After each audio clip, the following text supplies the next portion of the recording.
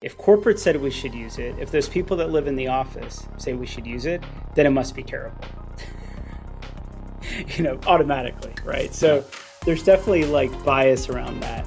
So I think the strategy has to be building guardrails to let people have autonomy.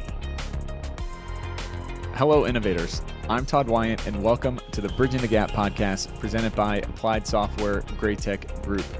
You're invited to join our conversation to model the future of construction innovation and the digital transformation adventure of this great industry. My guest today is KP Reddy. He's the founder and CEO of Shadow Ventures, a seed-stage technology investment firm.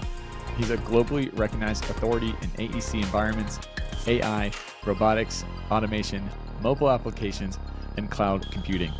He's also a frequent lecturer at Georgia Tech and is a sought-after subject matter expert, frequently speaking worldwide on BIM and the built environment. Welcome to the show, KP. Hey, Todd. How's it going?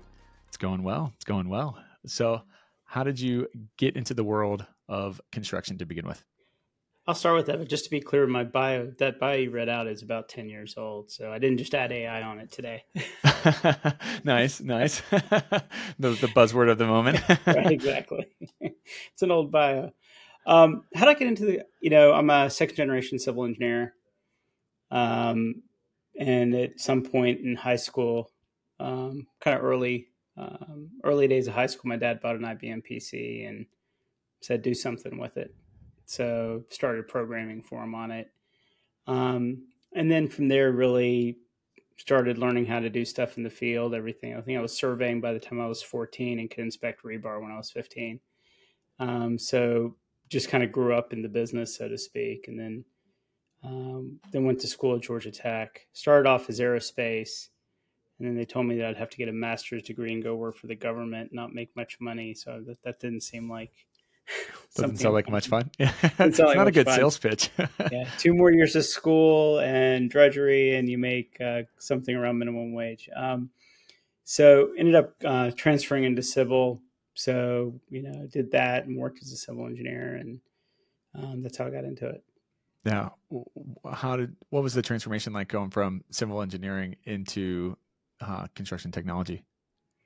So my first startup. So one I had the benefit of when I was at Georgia Tech, my advisor was the first one to put classes on the internet, kind of 1992. And I was like his coding monkey.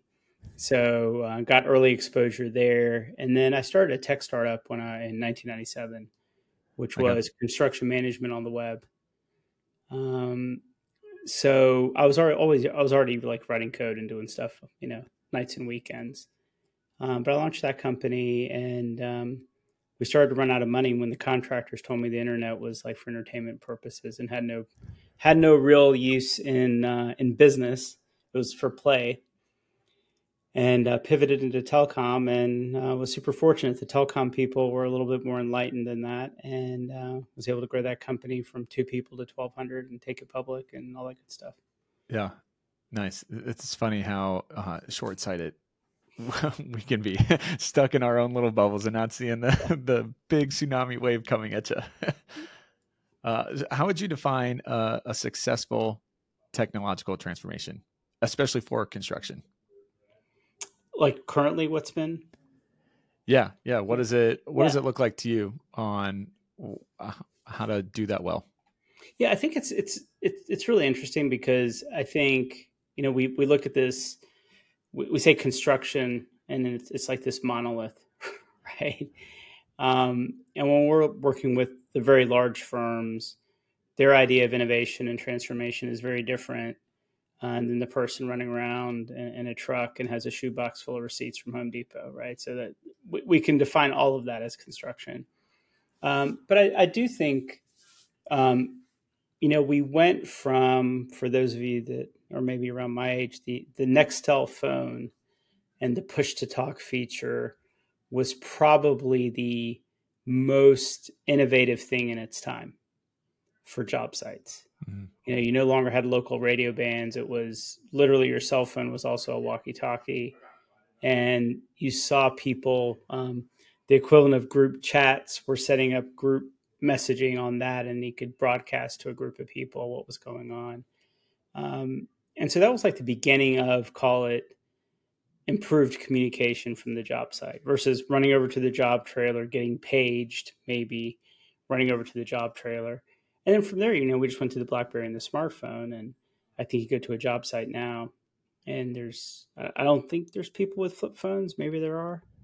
And then you start seeing like how people are using smartphones to communicate. One of the highest used apps on a job site is WhatsApp. So even though it may not be corporate sanctioned or whatever, the crews are talking to each other via WhatsApp. Mm-hmm. Yeah. So I think that's been, we take it for granted. If you're not on a job site every day, we take all these devices for granted. But I think it's had a bigger impact than people, they kind of gloss over it. Yeah. Yeah, absolutely. One of the a recent guest said the line that I thought was really good around innovation, that you can't compare innovations against each other. That what's innovative, you said about the construction, we group them all together, but that's a big range in there. And what's innovative for the Fortune 500 is going to be drastically different than what's innovative for the guy in the truck. To your point on that has the receipts in the box. That's a big range, and you got to keep on making kind of those small steps, no matter where you are on that journey. You can still be innovative. You don't have to go all the way to the deluxe Cadillac package for the guy in the truck. Yeah. What do you think is a challenge right now, kind of hindering progress in the industry on the technological side? Yeah, I think on the tech side, when you have nascent markets, you have the formation of incumbent software players. And those incumbent software players tend to take market share, and the incremental benefit for them to invest more money into innovation versus just milk the markets that they're in, it doesn't make any sense, right? It's these are public companies whose CEO's job is to turn revenue into earnings. Like that's their job, right? So you can't fault them for running a good business. But what happens is the market gets ensconced in these platforms, and it's really hard. The switching costs are really hard for them. Not from a money perspective per se, but from an intellectual perspective, from a training perspective. We saw it in the '90s with SAP and Oracle. They just kind of owned the markets in the ERP space, and it became really hard for really until Salesforce came along. Was it really hard to get into these enterprises because they'd kind of gotten settled in? So I think we're dealing with that right now, where it's really hard for really progressive innovation. Companies that are judged on being innovative and being differentiated, like that's all they worry about.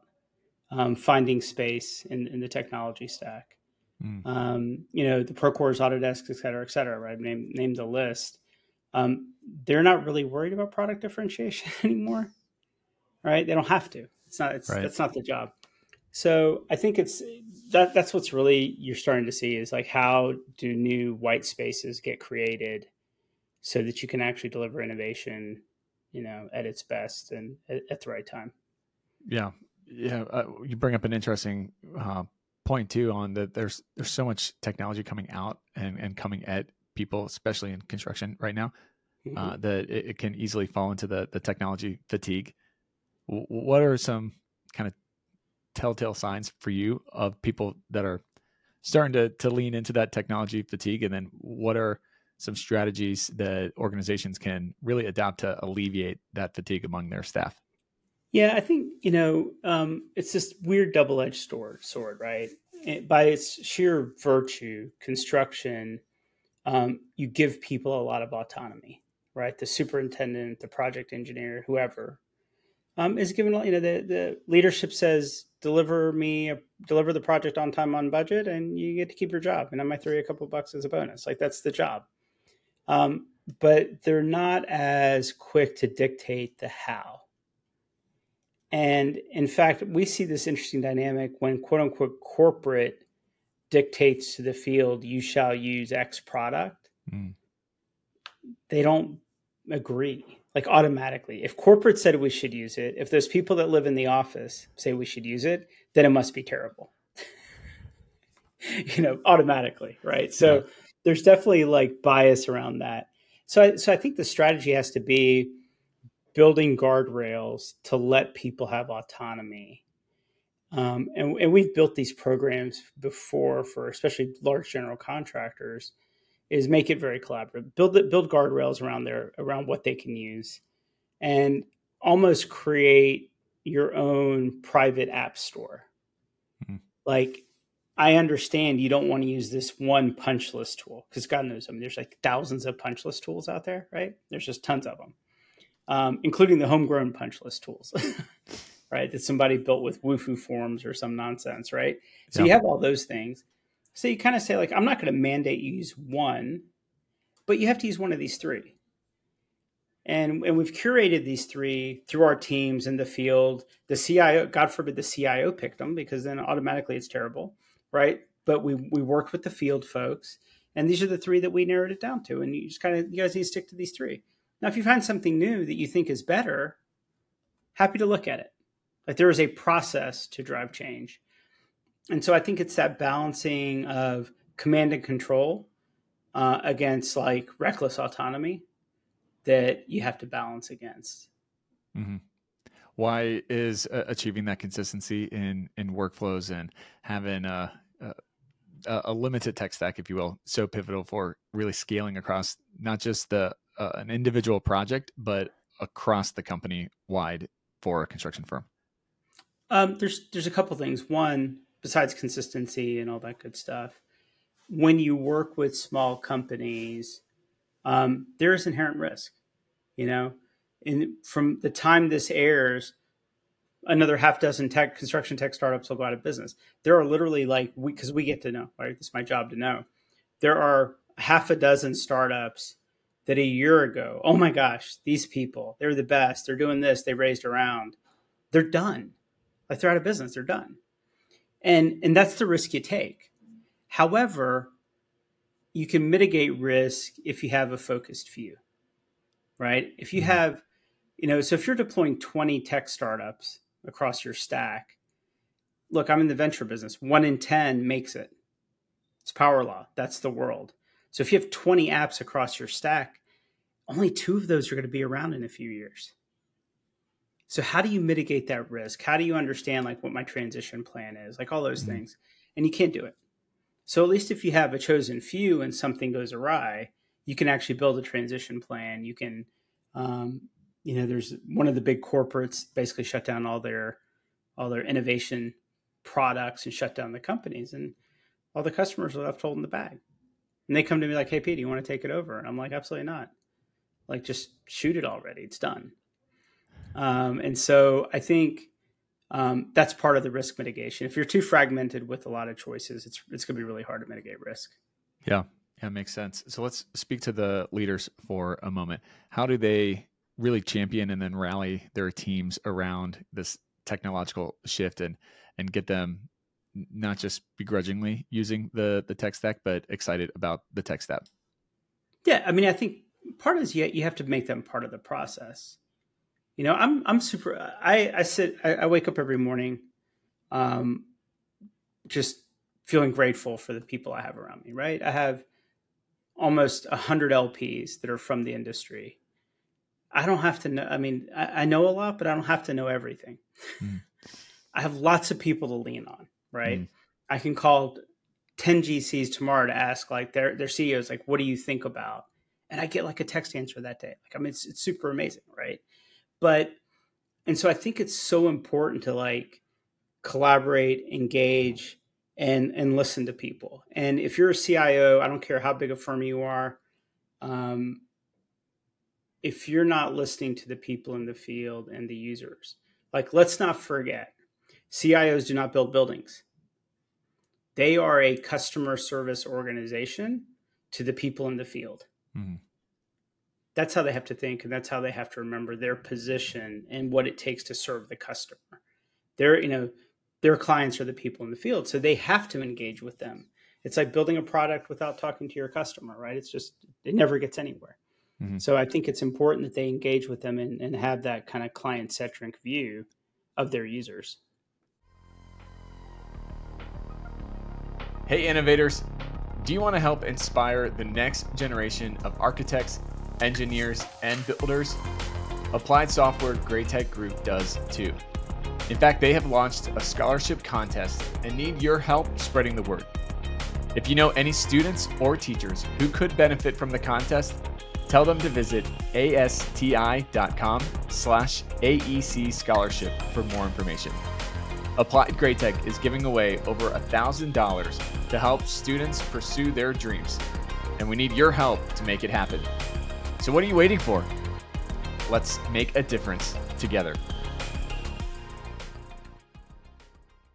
Yeah. How do you start building in the confidence then for the tech stack if, to your point of 1 in 10 aren't around in a few years? And 1 in 10 make it. 1 in 10 make it. I'm sorry. Yep. 1 in 10 make it. 90% aren't around in a few years. How do you build the confidence that if I'm going to invest my time learning this new tech stack and really diving into it, what's the kind of the guarantee for me, or what's in it for me if I'm just going to have to do this all again in another couple of years when the next hottest thing comes along?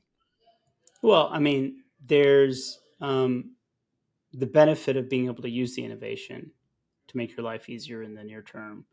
And I think, look, not every company should subject themselves to risk across their entire organization. That's why you pick and choose. Mm-hmm. If you think about it, if you ask yourself the question is like, what happens if we don't use this? And it's like, well, not much of anything. Then you should question whether you're using it. If the answer is like, well, we're not going to get you more work, or we might lose our shirts on a job, then all of a sudden the risk is worth it. It was like early days of BIM, right? Early days of BIM, nobody was convinced. Period. They're still not convinced, right? Yeah, they're still not convinced. It's like your pockets. It's an expensive drafting tool. Fantastic, right? So, but like I said, there's still a lot of people that are unconvinced, and I think you're always going to deal with a little bit of that. But what's the option? Well, the option was in 2003, 4, 5, whenever I was doing BIM stuff. You're not going to do work for the GSA if you can't do BIM. Well, I guess I better do BIM, right? Like there's no question there. Now, if you're a firm that didn't do work for the GSA, maybe you said, I don't need to do BIM. I don't do work for the GSA. And so, so I think these are business decisions. They aren't technology decisions. Mm-hmm. Yeah. So let's kind of double click into how do you implement the technology well? You got the confidence, you're bought in, you have your kind of limited tech stack, you got your guardrails up. What are some of the kind of fundamental building blocks that a company needs to have in place in order for the implementation to go as smoothly as possible? So the number one thing that companies do poorly, that is the most important thing, is communication.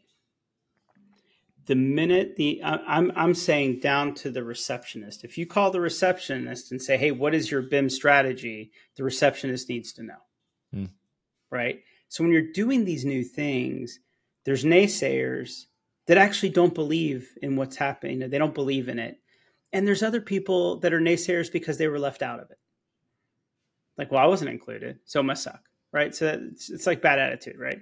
Mm-hmm. But if you clearly communicate in a predictable cadence, people start to buy in. They're not wondering, hey, why does that guy not have to work on projects? He's over there in the office all the time working on some AI, something or another, right? The people that have to keep rowing the boat look at the guys that are doing this innovation stuff and say, they're not rowing the boat. I'm paying their salaries. My job is producing the cash flow to pay for that person. And what are they doing? And so, number one, you got to communicate well, frequent, consistent, clearly and transparently. 2, you have to educate people on the finer points.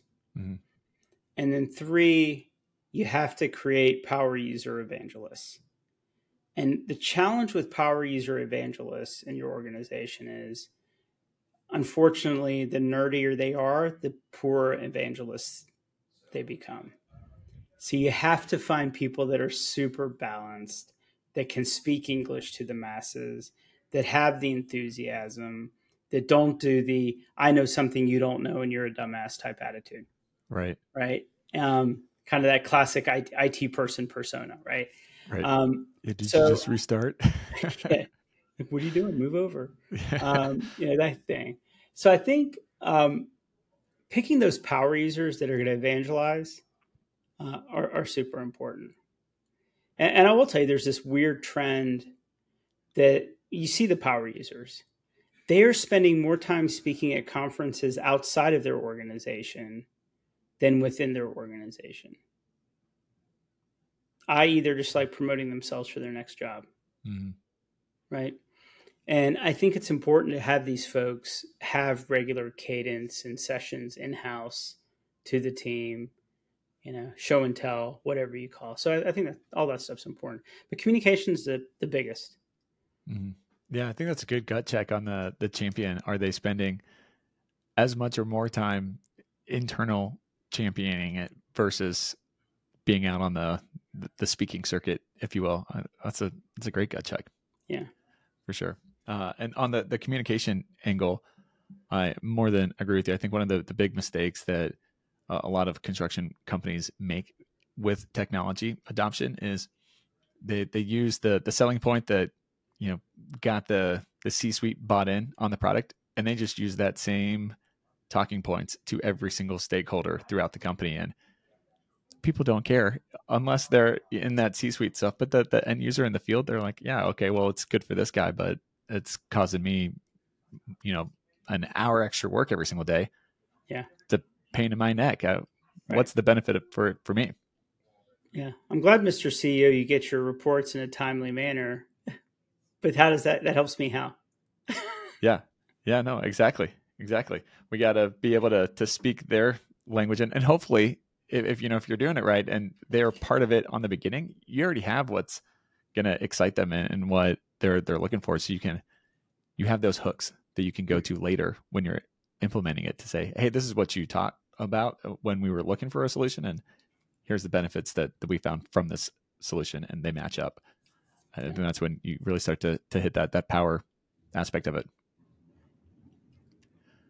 Let's kind of pivot a bit on not the technology adoption side, but go into the tech providers. How can competitors of you have your technology? How can you start really collaborating with your competitor to help push the industry forward? And maybe should you even think about that space of the co-opetition? You mean on like on the construction firm side? On the tech provider side? On the tech provider side. Yeah. So the challenge is, I think the tech providers really have to think about earning their customers' business every day, right? And I think that's where people get very comfortable. Microsoft got comfortable, and then Google came along, right? There's lots of case studies around this, and so I think there's this comfort that people get into, and I think when it comes to collaborating, um, we've talked about BIM interoperability. We've talked about all these things in the past, right? And none of it happens. Everybody kind of gives lip service, right? Bentley wants to protect their DOT government clients, and Autodesk wants to protect their commercial clients. And what it starts to become is paramount to a shared monopoly. And they're okay with that, right? There is no incentive driver, because every time one of them tries to edge into each other's spot, they get their hands smacked by the customers. They're like, oh, well, we invested $100 million to go into the government space and we got nowhere. Let's not do that again. So I think, interoperability and working together, I don't think it happens naturally. you can't sit there and build a culture of saying we have to win, we have to beat our competitors, let's go. And then one day flip the switch, like, well, we need to be more allies. Right. You know, It's a hard I mindset. So yeah, my team has to remind me I'm hyper competitive, like unreasonably competitive, right? When I had taken a sabbatical for 3 years and was doing yoga twice a day. 3 weeks in, I'm like, how do I win? I don't understand. Like, who's keeping score, right? And like, no, you don't keep score in yoga. I'm like, what do you mean? What's the point then, right? I'm Like, out. I'm out. Like, what's going on here? I can totally do crow better than that guy. Like, That's right. why is his mat at the front of the room? So, um, so I think it's really hard to change that. I mean, you want competition, and what I would say is, I would be happier if the incumbents competed with each other than collaborated with each other. Mm. I would be more excited about that. I want them to go after each other because that makes both of them better and that helps the industry. The problem is cooperation in large markets can sometimes just create laziness, right? It's like, well, what do we have that's equal to what they have? Right. I don't Yeah. think that's good for the industry. Yeah. No, I think that makes a ton of sense. I mean, competition across the board, no matter what space you are in, it goes back to the iron sharpens iron aspect of it too. That when you go up against the best, you got to be the best in order to take them down. So you're going to be more focused on kind of back to where we started with the conversation. You're going to be focused on those innovative software features because you're going to have to if you're going to go up against the best and try to outcompete them. Mm-hmm. Yeah, I like that. How can industry leaders create an environment that kind of then puts that competition in a healthy, maybe friendly way? But how do you put that competition out front to say, no, we're putting our flag in the ground. We're gonna be the best here, and we're gonna go after it. Mm-hmm. So I have the good fortune of dealing with most of the industry leaders, right? We all get together once a year. We get together in the next month at our summit, and it's like CEOs, and we collaborate. And the reason we do it in October is because we try to set the agenda for next year. Like, what areas should we be focused on as an industry, right? So I get call it 200 of our friends to show up, and we talk about these things. And I think what the software industry is missing, the providers are missing. 0% of these CEOs are happy with them. 0%. They are like, this is what I have to deal with. This is what I have. And it's, we can name the names, but it doesn't really matter because they're all the same. Like there's none of them that are standing out, right? And they are starting to self-organize. They are starting to understand. They are starting to build plans to say, hey, we need to get off this platform in 5 years. What's the strategy? Why are we working with a firm, with a technology provider that's really not helping us anymore? They're making it harder. And I'm probably the first one to kind of say, hey, hold on. If all you're talking about them increasing if you're talking about price increases, and that is the crux of like why you're unhappy with them, you're focused on the wrong things, right? If it's beyond that, then there's a conversation to be had. So they are self-organizing, right? Yeah. What do you think will get the attention of those tech providers to force change, if you will? They won't see it coming. It'll happen slow and then it'll start slow and happen fast. I don't think, Microsoft in the 90s thought, you think they saw Apple as a threat? You think they saw Google as a threat? Nothing. And then all of a sudden. So I don't think they have a move, right? I don't think they have a move. I think it's really going to be how they look inward and continue to innovate. I mean, Microsoft's a good example because if you look at Microsoft pre-Satya Nadella days, it's a different company. Satya Nadella days is very different than pre-Satya Nadella days, and it looks a lot more like Bill Gates days. in terms of the focus on the right people. I mean, look, all these big tech companies in our space are out. You could cut half the staff and nothing would change. They are massive jobs programs. Yeah. And I think you're seeing with big tech, Facebook lays off a bunch of people. Wow. Nothing changed. Right. I mean, Elon Musk got what, 90% of Twitter? I mean, I haven't complained about Twitter because I don't get on it that. It works enough when I'm on it, right? Like It's good enough. And how much do I pay for it? $0. Fantastic, right? So I think there's definitely big company bloat in all these companies. And there's 100 evangelists running around and market managers. I mean, the number of titles that don't actually drive revenue is astonishing, right? Core to startup world is you're either selling or building. Those are the only two jobs. There's no other jobs. If you took the org charts of these big companies and had to put seller or builder, that's maybe 20% of the company. Mm-hmm. The rest is just a bunch of people hanging around the hoop.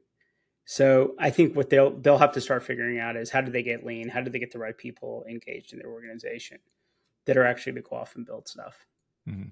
Yeah, no, makes sense. So as we look to the future, what excites you the most about the intersection of technology and construction and actually, building the building? Yeah. So I think, so if we look at two sides, right, we have designers, right, which are doing all kinds of wild stuff. I used to work for Frank Gehry, so I know what wild looks like, right? And then you have builders. And the builders have said, hey, we're going to focus on industrialized construction.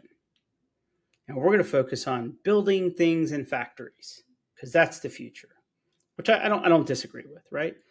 The problem there is they've said, but we're going to only make 3 SKUs. We're not going to build a lot of things. We're only building hotel rooms. We're only building hospital rooms. And you get them in three layouts. That's what they look like, right?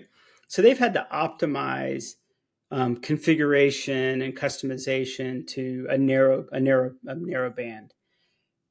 And then you have designers that say, okay, well, everything needs to be special and unique and, iterative, right? It's like SDs, DDs, CDs. We have to go through this process, and that process of iteration of budget, budget scope and need for the customer. That's what we're iterating through. And so these folks are working. So here's highly custom. Here's you get it in 3 colors kind of thing, right?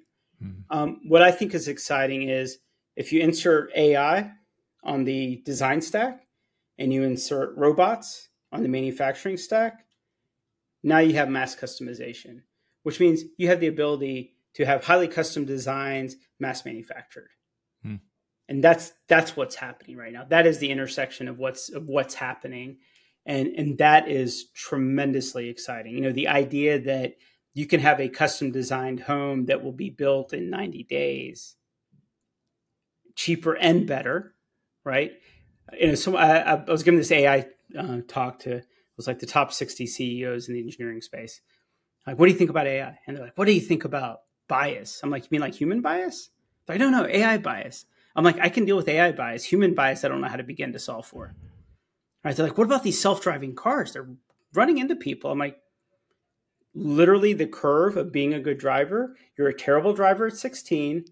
And about the time you become a great driver, you become a bad driver again when you're 8, right? Machines only get better. Computers only get better. So if we think we're going to get, we're never going to be that. So when you think about the computers and robots, oh, they can't do this, they can't do that. They're going to be designing cheaper and faster and better, and understand the outcomes, right? A designer can't even design a building by identifying the operating costs. If I'm an owner and all I care about is operating costs, ask an architect, what are my operating costs going to be in year 10? They have no answers. In other words, come buy my car. I can't tell you what the service, how often you have to get it serviced, and I can't tell you how many miles per gallon it'll give you. But trust me, you want this car. And so when you think about the power of what's happening on the design side with AI is to be able to run predictive models, around design affecting operating costs, replacement costs, custom, just being able to design on the fly. In other words, there is no DD and CD. There's only CD. And that CD is being pushed to a robot. And by the way, if the customer changes their mind a week in, there's not an RFI and a change order. There's an updated command to the robot. So that's exciting to me, is that you now have automation on both sides. Yeah. On both sides of the dumbbell, so to speak. What do you think that timeline is to get to 5 that years. reality? 5 really? years. Nice. Yeah, 5 years. That's awesome. So that's very innovative, centered around most of the conversation today. What does that mean to you? I like to steal the definition. Peter Diamandis wrote a great book called Abundance. And if you haven't read it, I always tell people you should read it yourself and make your kids read it too. It's a fantastic book. And if you don't know Peter Diamandis, he's the X Prize guy. He's a fantastic human being. So Peter wrote this book called Abundance. And in it, he says, innovation is something that takes something that was once scarce and makes it abundant. So the example he uses is like picking apples on a tree. You can only pick so many apples within reach, and then somebody innovates a ladder, and now you get to pick all the apples. Mm-hmm. And so I think I read that, and I said, you know what, this is the definition. I don't care what, I'm just going to adopt it. This is the innovation. And so I think that's, in our space, when you look at scarcity of resources, whether it's human resources, material resources, energy resources, that's what innovation is. How do you take something that is scarce and create abundance? That's what innovation does. Yeah, I like it. And I always love a good book recommendation, so I'll go check out that book for sure. How do people find out more information on what you have going on and connect with you? Our venture website is shadow.vc. And I would say our research and events website is shadowpartners.co. That's where you can find out more. Summit is, it's super interesting. It's definitely, you have to apply. We curate who's allowed in and that kind of thing. We have kind of like the no salesman rule. But it's a perfect venue if you're either C-suite or your full-time job is innovation and you are part of the strategic planning process. It's a great venue for you. Because literally people take copious notes and then go back as they start, November strategic planning for the following year. They literally start citing the information they get at our summit to do that strategic planning.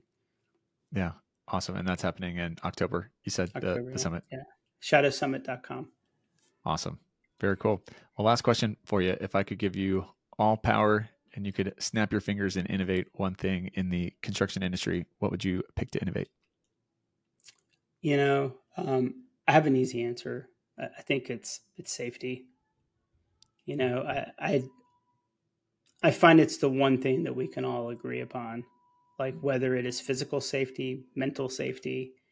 There's just, these are people that are giving so much of their time and energy to build our communities, right? To build our livelihoods, build our society. And, I remember going to see the Hoover Dam and they had the stats of how many people died and that was like acceptable, right? That was just like built into the budget, so to speak. Right. And we look at it now and we're like, people are still dying. And then, you throw like mental health against that and it's like even worse. So I just think that we don't give enough credit for the work that people put into this stuff. And instead we want to we want to idolize Elon Musk. And then there's these people that are doing shit that really matters, building the schools that our kids go to school in, stuff like that. And so if I could snap my fingers and make our industry safe, that's what I would do. It's a great one. It's a great one for sure. Yeah. All the points that you just said, I totally agree with. Yeah, we're going to snap and make that happen. KP, thanks so much for taking the time and joining the show today. Absolutely. It's good to see you. And now it's time for my Todd takes from this episode. First take. When developing a technology implementation plan, it is important to build in guardrails that provides people some level of autonomy while also maintaining consistency across the organization. I liked KP's thought on basically creating an internal app store of the various options people could use. Second take. Collaborate, engage, listen. Those are 3 key words that are required in order to get the office and field aligned on the technology stack.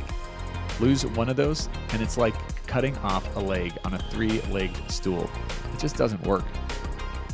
And final take, good, clear communication is critical for implementation. Have a predictable cadence to take the guesswork out of why you are rolling out something new. Then make sure to tailor the benefits and messaging to the specific audience you are talking with. Thanks for listening to this episode. If you are interested in learning more, you can visit our sponsor, Applied Software Great Tech Group, at asti.com for more information. You can listen to this podcast anytime by simply going to Apple Podcasts, Spotify, YouTube, or wherever you listen to podcasts. Also, be sure to check out our website, bridgingthegappod.com. As always, I'm Todd Wyant, thanking you for joining the conversation to model the future on the Bridging the Gap podcast. Keep innovating. Bridging the Gap is hosted, directed, and produced by Todd Wyant, edited and produced by Eric Daniel. Bridging the Gap is an Applied Software Great Tech Group production. Copyright Applied Software Great Tech Group 2023.